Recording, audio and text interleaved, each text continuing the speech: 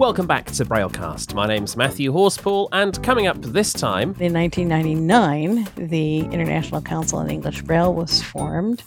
It currently has 7 members. They are Australia, Canada, Ireland, New Zealand, South Africa, United Kingdom, and United States. Dave Williams and I caught up with Judy Dixon, President of the International Council on English Braille, to find out more about the organisation and its most recent midterm executive committee meeting. The event was recorded on the 21st of June 2022. Hello, good evening, and welcome back to the Braillists Foundation. And tonight we are going to learn all about the International Council on English Braille. What is it? Where is it? Why is it? What does it do? And how can you get involved? And here to guide us through that, I can't think of anybody who would be better qualified. It's Judy Dixon. Hello, Judy. Hello, Dave. Are you well? Yes, I'm very well. Thank you very much. Excellent. I started down a little bit of a wormhole. You know, when you go online and you start clicking links and you find a subject that interests you, and then you click another link and you click another link. Before you know it, you know, a good chunk of time has gone by. And that really happened when I started searching for Judy Dixon Braille on Google. There's plenty of material out there, and I'm definitely not going to regurgitate it. I think your favorite article was the one written by Deborah Kendrick for Access World, maybe about 20 years ago now, where you are described as the, well, how would you describe yourself? Well, that particular article says, she rules the Braille domain? That was 2002. I wasn't even a member of the Braille Authority yet. I'm not sure why she said that, actually, but that particular article at least is an accurate biography, if not nothing, if not a little bit over the top. Well, I think you were pretty well established at the National Library Service. Well, yes. I'd been there for 21 years at that point. Well, there we are. And you're still there. And I'm still there. Right. So tell us then, so you've been a lifelong, obviously, Braille user, or not yet, as we often say when people ask that question.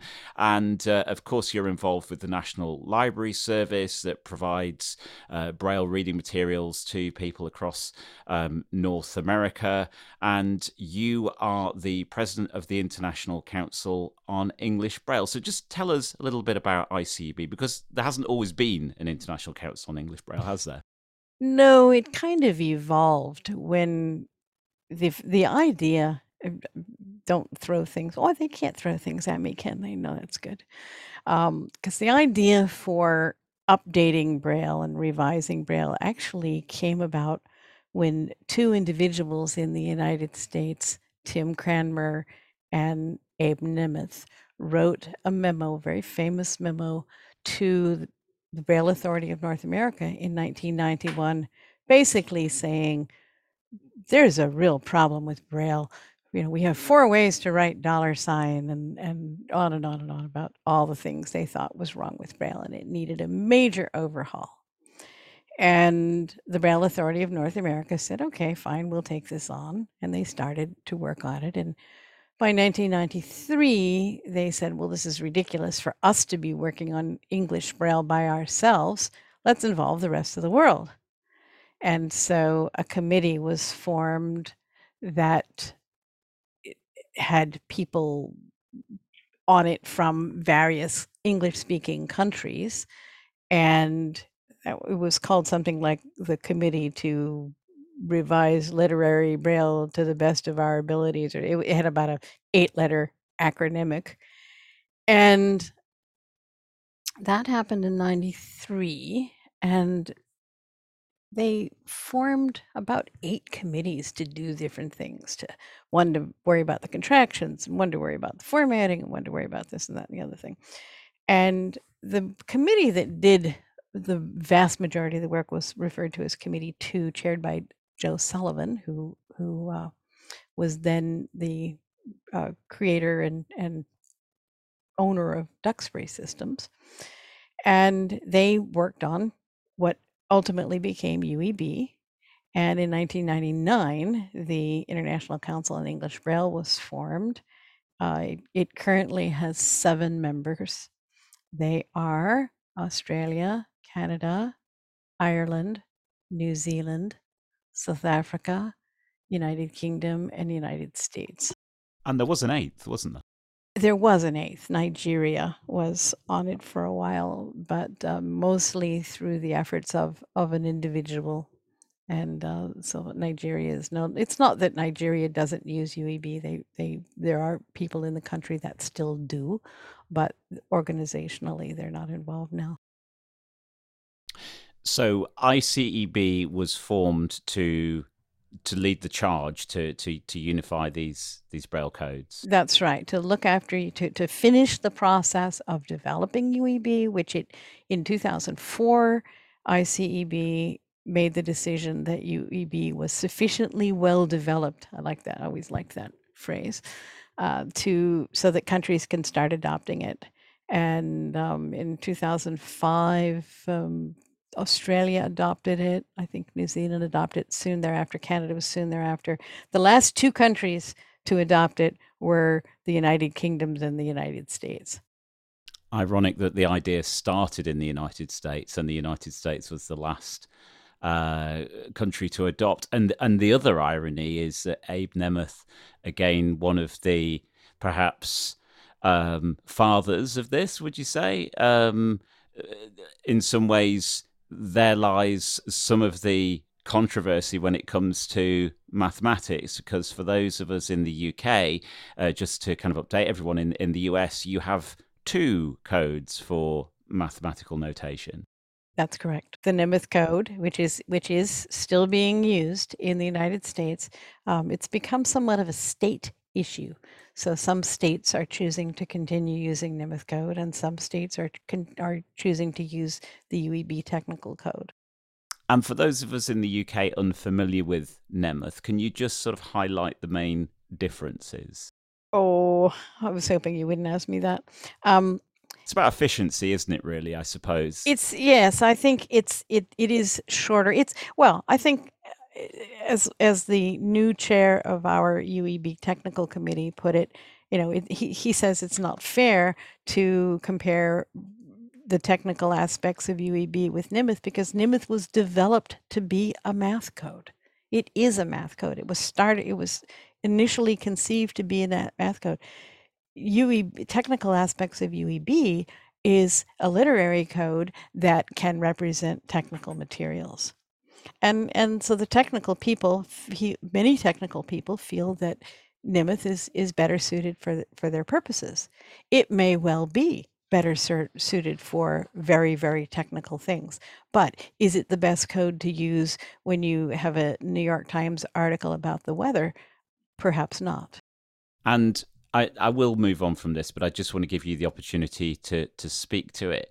What would you say to those people around the world in those countries who were a bit disgruntled, shall we say, at their country's adoption of UEB? We sometimes hear from individuals. I work at RNIB in my day job, and I know some people were quite miffed, shall we say, at the UK's adoption of UEB, even though James Bowden tells me we made fewer changes than many other countries.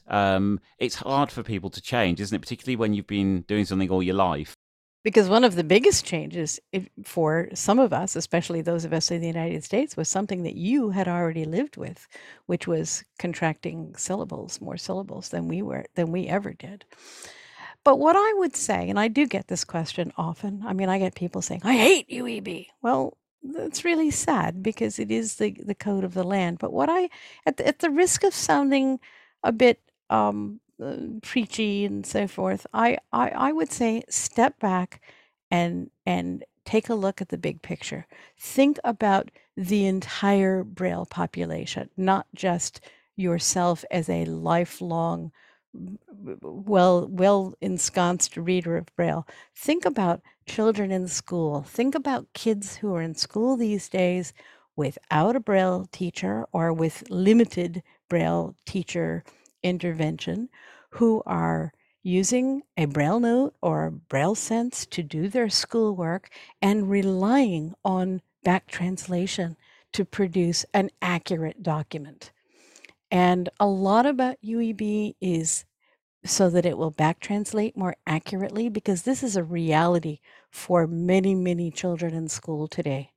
This is not about making the Braille code better for those of us who are middle-aged, lifelong Braille readers, but we're also the most flexible. We know Braille well. There were only 9 contractions were eliminated and no new contractions were added. We didn't have to learn any new contractions, a couple of new punctuation marks, and the people in the US do find I personally do too. I don't like all of the contracted syllables, but did I stop reading Braille because of it? No. And I am, I guess, maybe a rare person in this, but I don't use contracted Braille on my Braille display. So I read all of my email and all the Braille that I read all day long on my Braille display, I read in computer Braille. Well, that's interesting. I'm sure we'll get some questions about that later on. Sufficiently complete. So it's really the Code Maintenance Committee of ICEB that look after the code and sort of decide things like the TH in Beethoven and all of that. But you're involved in it. It's not just about the code anymore, is it? There's a technology committee, there's a PR committee. There is other work to be done. There's a music committee, even though music is an international code and the English Braille aspects of music are only a very small part of it. We are making efforts to work together with people who are working on music throughout the world. Okay, so ICEB, I mean, where's the parameters then? I mean, obviously English, but it's not just about developing a unified code anymore or maintaining that code. What's the scope of ICEB now in 2022? It is about maintaining the code. It's also about continuing to develop the technical code, because we have a lot of work to do there. It is not finished, and it's being used, and people have comments and suggestions, and we've had some difficulty with that committee. We've had several different chairs over the last few years. We have a brand new chair now, and hopefully the committee will be making some more progress. The way ICEB works is each one of our committees has representatives from each one of our member countries as official representatives, and then we have many observers. So one of the questions that your listeners may have is, how can I get involved? And one of the ways you can get involved is to become an observer on one of the ICEB committees. And to do that, if you want to become an observer on an ICEB committee, then you would contact your Braille authority, in your case, UKAAF, and ask the president. Is it you, Dave? No, it isn't me. No, it's Roger. Oh, Roger. Okay, Roger's the president of UCAF. So contact the president or someone in UCAF. They will know how to do this, and get approval to become an observer on an ICEB committee, and that would it's. I mean, we do listen to observers. We have a lot of conversation and a lot of talk, and observers do have a lot of opportunity to give input. Now, just a few weeks ago, the Canadian Braille Authority, Braille Literacy Canada, hosted online the ICEB midterm meetings. So this is a meeting that sort of sits halfway between the General Assemblies. So we had the General Assembly in October 2020, and then more recently the midterm meetings. So can you share with everyone really what the sort of the main outcomes and talking points were from those meetings? We met 3 hours a day virtually. We were supposed to be in Montreal, and so we were only able to talk about food instead of actually enjoying it.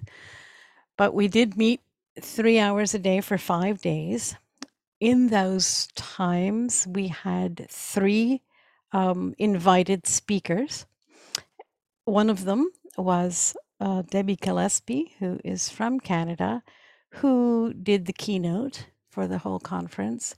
And she talked about Braille, what Braille has meant to her in her life, and kind of where she thinks Braille is going, and just a nice celebration of Braille and personal reflections on Braille. She's a really passionate speaker, Debbie, isn't she? She was bursting out of my speakers with enthusiasm when I was listening to that presentation. Yes, it was very, very well done. And then we had a speaker who I came across a few months ago, and this is a woman who is a historian.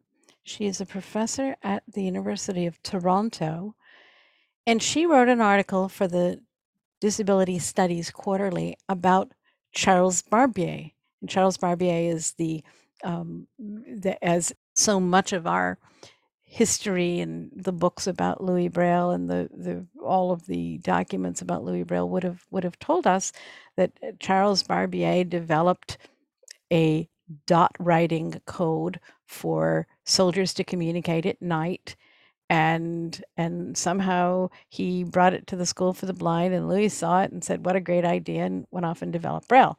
That's the short version. According to this historian, that is not the case. That Charles Barbier had been a soldier at one time, but was a man who was interested in writing systems and developed all kinds of different writing systems.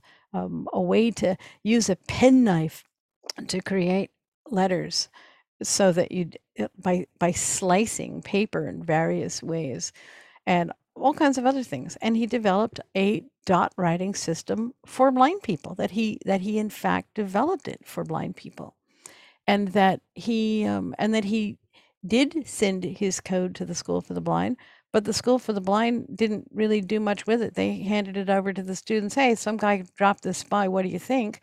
That Louis never met Charles Barbier until much later in his life.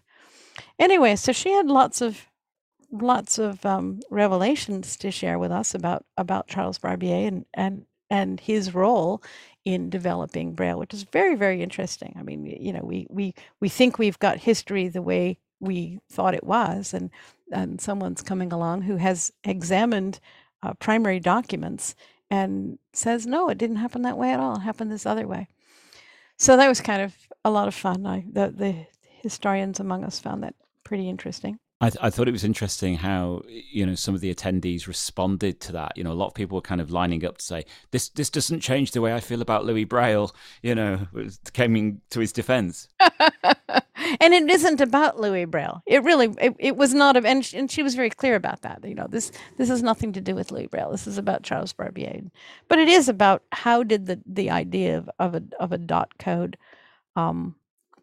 come into existence, and that was pretty interesting.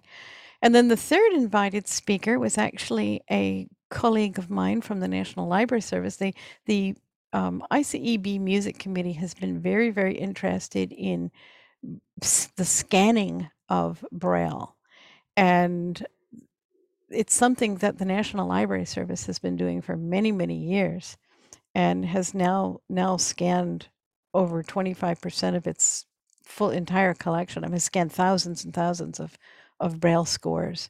And mostly we're doing it for music, but we have staff who do this, essentially full time. And so I asked one of them to make a presentation to ICEB about the mechanics of it and how it's done and how successful it is and what we use to do it and so forth. So that was of great interest to the music committee, because more people want to do it.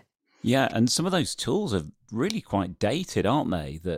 Yes, but they're still working. They're still rocking, because they've been doing it a long time. But they are developing new tools and using some resources of the Library of Congress to do that. The digitizing people, and going to develop a kind of using some of the technology that's used in 3D scanning to 3D scan Braille, and hopefully that will help scan interpoint materials, because the tool that is the oldest and now has to run on a Windows 7 machine is a tool that can scan Interpoint Braille fairly well. The other tool that we have, the somewhat more modern Braille scanning software package, does not do Interpoint Braille very well. So they're especially eager to be able to have something more modern to do Interpoint Braille. How about the business of ICEB, Judy? What changed there? Much of the rest of the meeting was each of our major committees had anywhere from 30 to 90 minutes to talk about what they were doing. And these committees would be the kind of administrative committees, the bylaws committee, the committees such as that, the PR committee, the one that manages our social media presence and promotional committee. One of the things that I have been so fierce about ever since I've been president of ICEB is that we will not take on things that we do not have the resources to pursue well. And so there's a lot of push for us to do more in the area of Braille promotion. And I care very much about Braille promotion and certainly understand why we want to do it. But I also know that it's very labor intensive, and I don't want to get us onto a treadmill where we have to keep doing things because we started them and we've generated something that's going to perpetuate itself into more work than we can manage. So we are taking a fairly low key. The only thing we've started anew in recent times is a quarterly newsletter, which is very well done and very nice. And that's an effort to maintain. So we're doing that, and we have a Twitter presence and a Facebook presence. So we had a committee talking about that, and we talked about, and then we had our various technical committees: the Braille Technology Committee, the Code Maintenance Committee, the Music Committee, the Research Committee. The Research Committee doesn't actually do research, but what they do is gather information about research and distribute it among the Research Committee, and they're doing a great job. It's quite interesting, the things they come up with. I was going to ask you about a piece of research recently. We heard last week at the Braille Literacy Canada Symposium from Robert Engelbretson, who, as you know, is a linguist and is interested in the area of stems and affixes to words and where a contraction bridges those. Is that something that the research committee of ICEB would be looking at? Yes, it is, and it's something I want the Code Maintenance Committee to look at too. And so we keep trying to push Robert Engelbretson's research and the Code Maintenance Committee closer and closer together so that we make research-informed decisions and not just decisions about what we think is a nice thing to do. Robert Engelbretson was the keynote speaker at the ICEB General Assembly in 2016. So we've been following his research very, very closely. Yes, yeah, he makes a compelling presentation. Yes. You won't be drawn any further on that. Fantastic. Well, who I already told you don't use contracted Braille. So You did. It did. Do you know? It hit me like a train during the midterm. I thought, do you know? I'm listening to the president of the International Council on English Braille here, and I know for a fact. Do you want to address that, or should we leave that there? I don't want anything to stand between me and the accuracy of what I'm reading. Thank you. Is it about formatting for you? Is it about you want the layout? No, not at all about formatting. It's just about accuracy and translation and back translation. And I write as much as I read as I'm working, and I'm using a QWERTY keyboard. So, my brain works better to write in the same code I'm reading.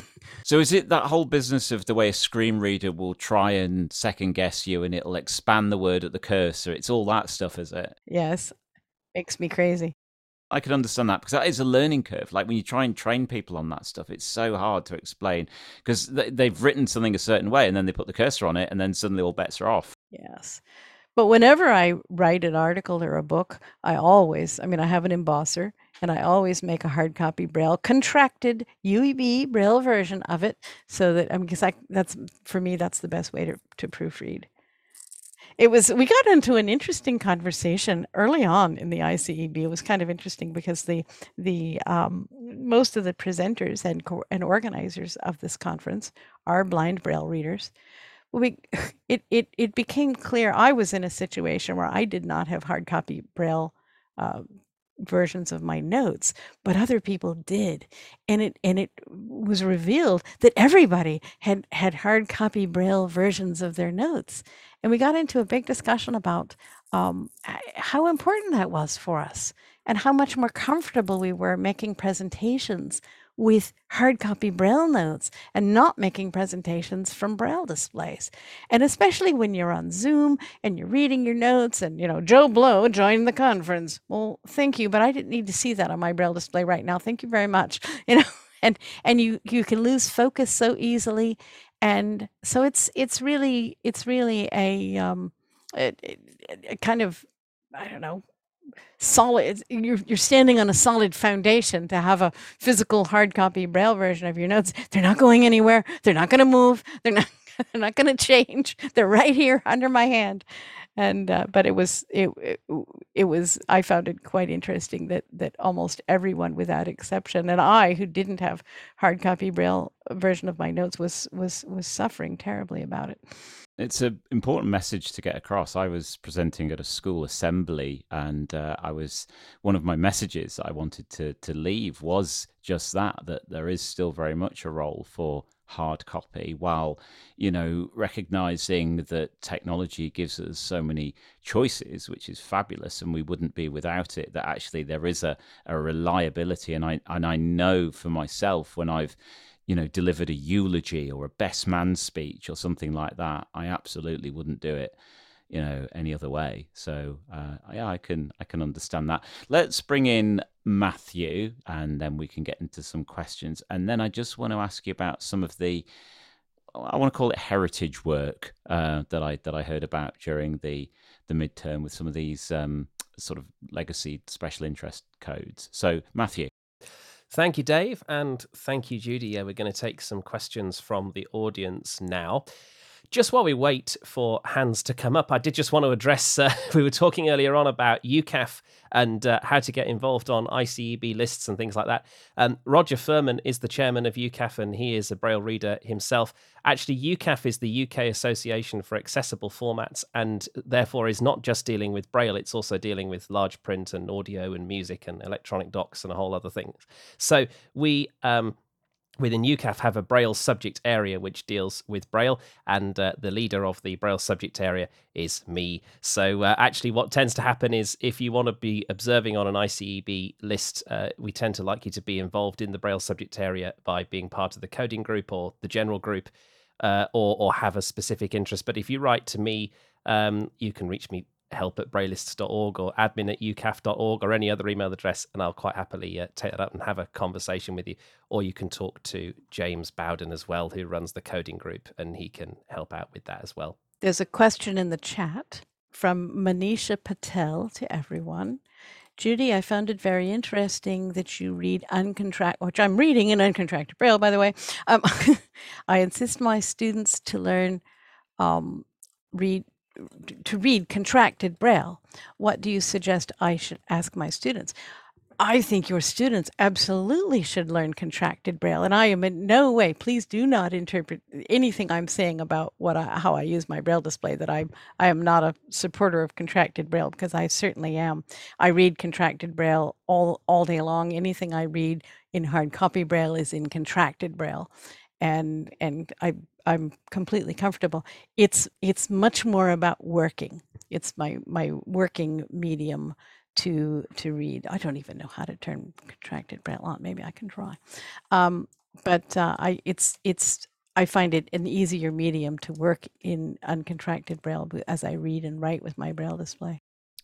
You mentioned earlier that you're reluctant to take on anything that you don't feel ICEB can do well, and you want to effectively not, bite off more than you can chew, I guess. It seems like a very prudent and sensible position to take. Although I did hear some discussion during the midterm about legacy Braille codes, about grade 3 and Braille shorthand. That feels like a gift that could keep on giving if you let it. So how do you square that circle?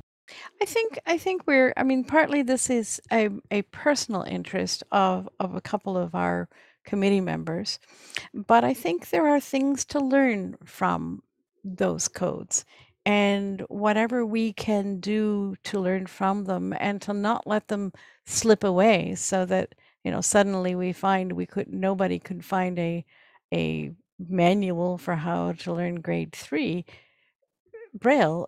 I think that's an important thing, and if nobody else is going to worry about it, perhaps we should.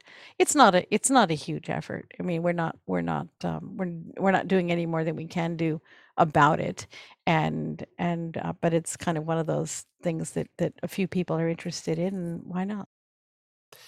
We have a hand raised from Lenita Conradi. I'm very sorry, I can't pronounce. Hello, Lenita. There you go. Judy knows you. I'm glad Judy does, and I'm glad I pronounced your name right. Conradi, yes. Yeah, fantastic. I'm going to unmute you, and I'm going to say, I guess it's a good afternoon. No, she lives, I think, in the UK. Oh, she's in the UK. Okay. She used to live in Namibia. Hi there. Sorry, I don't want to take a lot of your time, and it's my first opportunity to zoom into this forum, although I do follow it on the internet. I was just curious, and Julie and I know each other. I was just curious about the scanning project and as to why the NLS is actually doing that. Oh, we're doing it so that we can. The Braille music collection is full of many, many old treasures. But another word for treasure is paper that's falling apart. And so it started as a preservation method, and to preserve older copies of things, or what we only had one copy of a music score and many people wanted it. It was an easy way to make multiple copies, send them out to people, and it's just been hugely helpful for the music collection. Wow. We have a phone number that's just popped up, actually, so we'll try and unmute the phone number. The phone number is from the US and ends in 908, and I think you've just been unmuted now. Good afternoon. Bob from the Bronx. Judy, some of us are thinking about the idea of perhaps reintroducing some of the contractions that have been eliminated. For example, it's just a thought, ALLY could be something like 456Y or 46Y. I understand there was a policy of not introducing new contractions, but I can't see that going on for eternity. The reason for not introducing new contractions was really all about making UEB somewhat more palatable to those who were staunchly opposed to code change. And I mean, I don't think there was any technical reason for not introducing new contractions. Yeah, so how long would that idea keep? That's a good question. I mean, how many generations do we have to go through here? I think it's an interesting idea. You certainly are welcome to pass those ideas along to the Code Maintenance Committee. They would certainly consider it. The U.S. representative to the Code Maintenance Committee is Jennifer Dunham, and you might contact her with some of those ideas. Hypothetically, Judy, what would have to happen for Bob's suggestion there? What would have to happen for a new contraction to come to be? Well, the members of the Code Maintenance Committee would all have to agree. Well, not even unanimous, but they would need to agree that it was a good idea and that they should do it. And then we've had new short form words already. But they would take it to the executive committee. The idea has to be approved by the executive committee, and then it would become the law of the land. And we would tell the various member countries, okay, here's a new contraction. feel free, start using it. This is a follow-up. I'm a member of the ACB BRL organization. If an organization put forth that idea, would the committee consider it more heavily? The committee will consider it, whether it comes from an organization or an individual. It needs to come from the U.S. Braille Authority of North America, though, and that's, I mean, it needs to come through the Braille Authority. That's right. So to clarify, ICEB is an organisation of organisations. Essentially, your members are the Braille authorities of the English-speaking countries that constitute ICEB. So an individual, wanting to lobby for a new contraction and gain support for that would probably start by trying to persuade their national Braille association, I imagine. We're going to come to Judith first next. Before I come to Judith, there's been a question from Ed in the chat. We've got the English International Council on English Braille, which deals with English languages. What about languages that are not English? Are there other councils to deal with those? There are. I know the Spanish-speaking countries have an organization that deals with Spanish Braille, and I think the Francophone countries have one as well. Those codes are much less cohesive, and they don't have, as far as I know, they don't have anything that even quote resembles unified English Braille at this time. Is it worth also mentioning, Judy, that while there are 7 members to ICEB, that in fact UEB as a code is used for many people learning English as a foreign language around the world? Oh yes, and we frequently every year or so get a request from. We've had a request from Taiwan. We've had a request from Japan. Countries that want to translate the manual, the UEB rulebook, into their language. So that, I mean, they use it so much that they actually have translated it into quite a few languages now. Brilliant. So we've got quite a few hands up now. So we're going to go to Judith first, and after Judith, we're going to go to Scott Edwards. Judith, I've pressed the unmute button, and there we go. You are now unmuted. Good evening. Hi, Judy. It's lovely to hear what you have to say. This is just a couple of observations, really, in a way. So I'm not a fan of UEB. I use it. I'm a Braille producer, so obviously I produce it.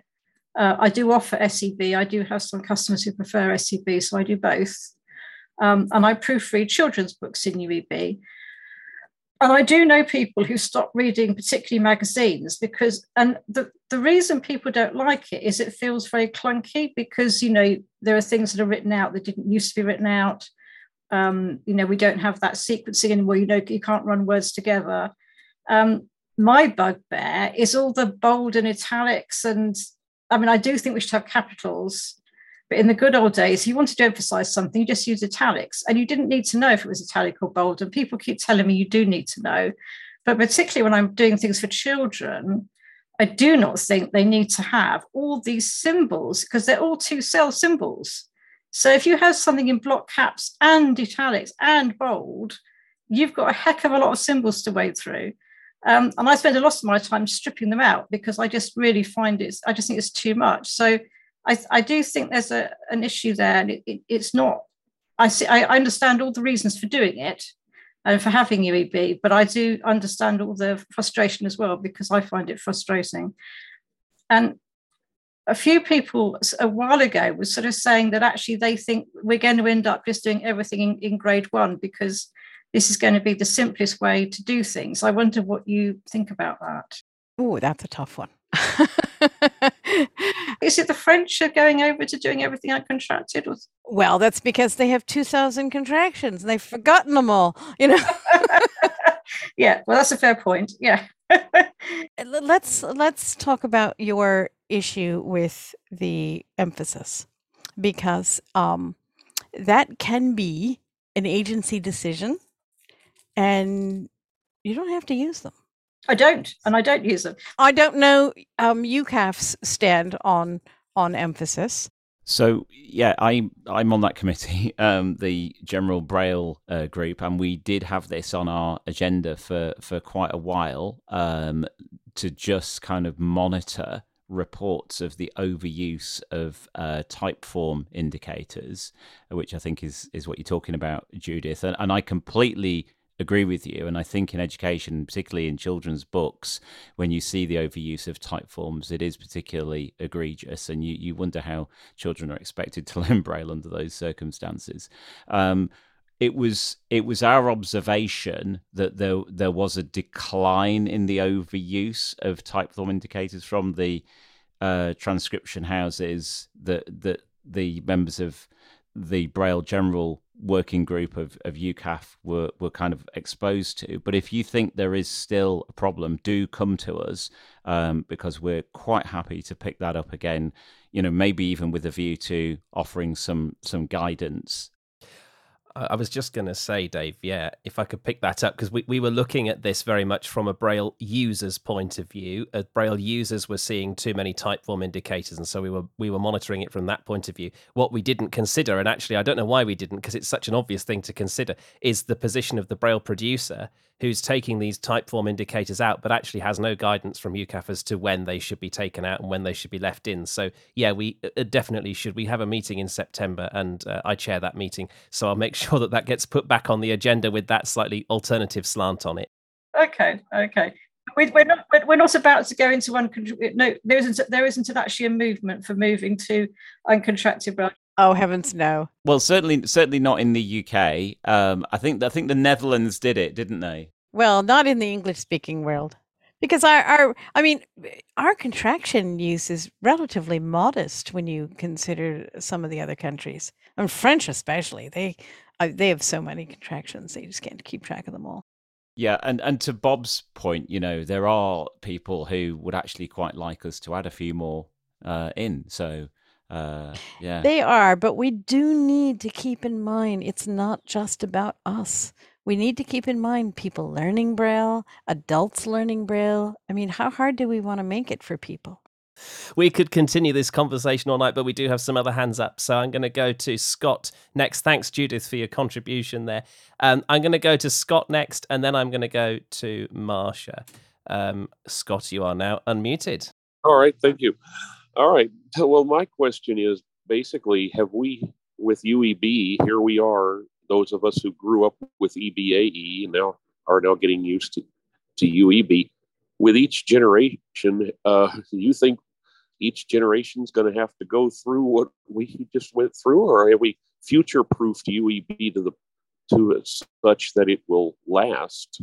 I can't say that it's future-proofed. I mean, I like change, and I hope it continues to evolve and good things happen to it. But I hope they're changed for good reasons, not just change for change's sake. And I guess much will depend on how much print changes. That is true, and print changes all the time. I think a lot of Braille readers think that print doesn't ever change, but it does change, and there are new symbols in print and. I think a lot of Braille readers don't really care what print does. I think that's probably true. But I do think that we made a major change in Braille because of computers and because of reverse translation, and how ill-suited our code was to reverse translation. And reverse translation has become such a major part of people's lives that it needed to be done. Thank you, Scott, and thank you, Judy. Next, we're going to go to Marsha. After Marsha, we're going to go to Steve. Good afternoon, Marsha. Well, I know there's the thing about, cutting down the use of all these indicators, like the italics and bold and all this kind of stuff, one after another. But I'm kind of wondering, in so doing, for example, when you're reading, something in front of someone, or you're doing something like that, and they say, go to the thing that says italicized and bold. Well, what if you don't have that there? So you don't know where it's italicized or bold, you know? Well, that's the reason why we need to give producers guidelines on when these indicators are necessary and required. And the idea, I mean, sometimes in textbooks, define the words in bold. Well, it's really important that and that the bold indicators be present in that particular document.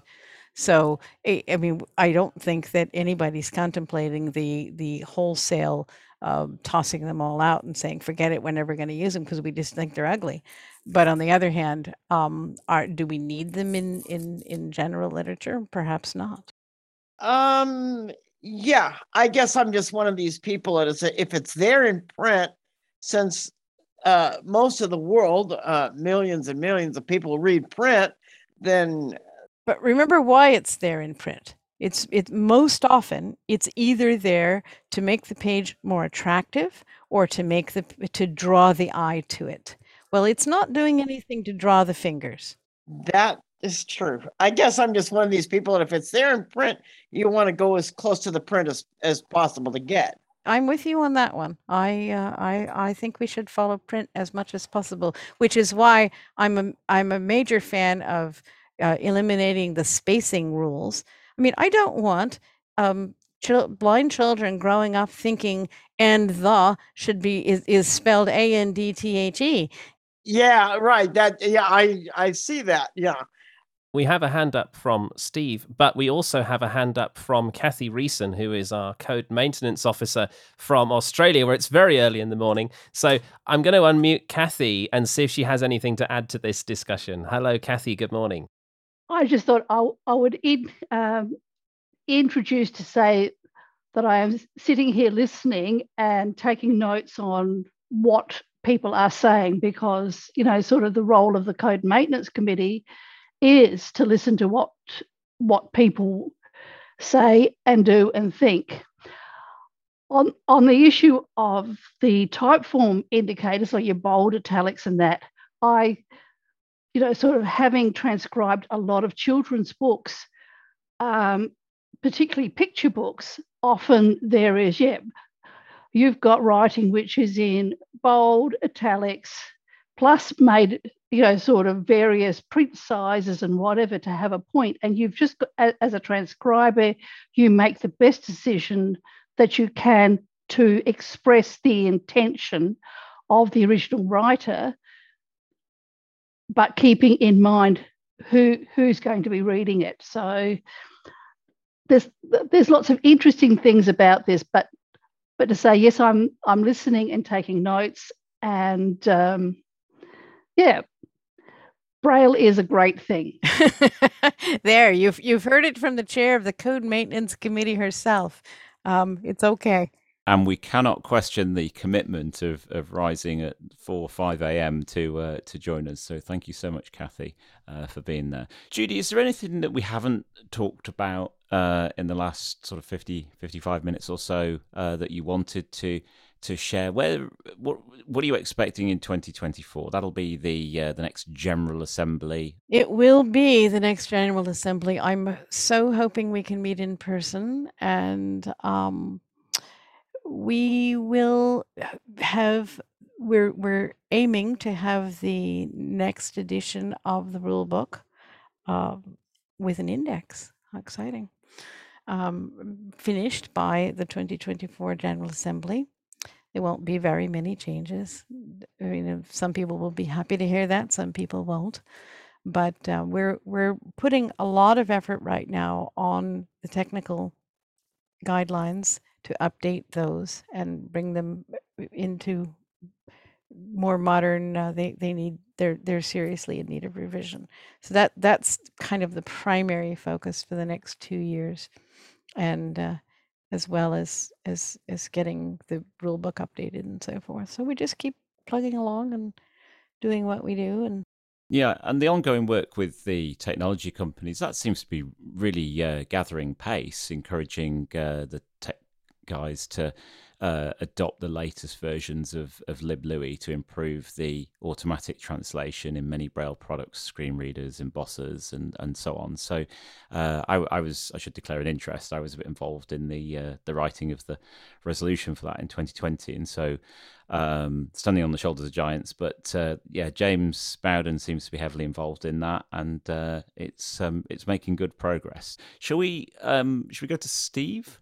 Hello, hi, fantastic presentation, really enjoying it. I just wanted to briefly go back to the subject of type form indicators, and particularly in view, and particularly in respect of electronic Braille, and in view of the work that's underway at the minute to develop the EBRF standard. I'm guessing that future Braille displays will have to be a lot more capable to actually take advantage of the sort of things that are proposed for EBRF, like headings and lists and that kind of thing, links. So I was wondering, when it came to typeform indicators, that quite a few people seem to be not very keen on them or find them problematic, whether the panel thought there might be an option in the future for, like you have with a screen reader with punctuation, where you can actually vary the level of punctuation that you get with speech, whether with a Braille display, you might be able to do similar with things like typeform indicators. So if you're not keen on them or they're getting in the way, you could just simply alter a setting and they wouldn't be displayed. I'm sure there will be a nice switch in our screen readers where we can suppress typeform indicators. I feel quite confident that will be the case in EBRF. It's a long way from being a standard, unfortunately, and we may not see it soon, but we will see it. And so there may be even more. If you don't like, if you want an ALLY contraction, perhaps you can create one of your own. Yeah, there are definitely limitations to what EBRF will be able to do, but it's still, like we said, at the very early stages. Kathy has put something in the chat about how to subscribe to the ICEB newsletter. It's on a group. It's at groups.io, and if you'd like to sign up for it, you get it by sending a blank email to ICEB-announce plus subscribe, as in the plus sign in the word subscribe, at groups.io. And don't be too put off by the word subscribe. It's not a financial subscription. It's just an electronic subscription. Actually, what that will get you is subscribe to the ICEB Announce listserv. And our newsletter is posted there each quarter, as well as an occasional, it's a very, very, very low traffic listserv, so don't worry about that. But there are occasional announcements about meetings and that sort of thing. So that's the Announce listserv. Judy, maybe a slightly odd question. It really struck me listening to the midterm and the General Assembly as to how many of the ICEB executive are women. It's true. Our immediate past president is a man, and we have a few. We don't discriminate. We like men very much, and we welcome any and all men who'd like to become more involved. Well, Judy, thank you so much for giving up your time and joining us. Thank you for devoting a whole hour to this topic. It's been wonderful. And thank you to all of you for your fantastic questions over the last hour or so. I've been Dave Williams. Thanks, Matthew, for jumping in on the buttons. That's been a great help. And we'll be in touch very soon from myself and the rest of the Braillist Foundation team. Until next time, bye for now. We hope you've enjoyed this episode of Braillecast, the official podcast of the Braillists Foundation. You can find more Braille-related content by subscribing to Braillecast, all one word, in your podcast client of choice, or listening to Braillecast, connecting the dots for Braillists everywhere on your smart speaker. You can also find past episodes on our website at braillecast.com. If you have comments on the podcast or suggestions of topics or guests for future episodes, we'd love to hear from you. Please email help@braillists.org. You can also find the Braillists on Twitter @Braillists or on Facebook, facebook.com/Braillists Foundation. Finally, if you like what you've heard, spread the word. New listeners are always welcome, so if you know other people who are interested in Braille, please tell them where to find us. In the meantime, on behalf of everyone at the Braillists, thanks for listening and bye for now. The costs of producing this episode were defrayed by a grant from the Activate Fund of the Winston Churchill Memorial Trust. For more information, visit wcmt.org.uk.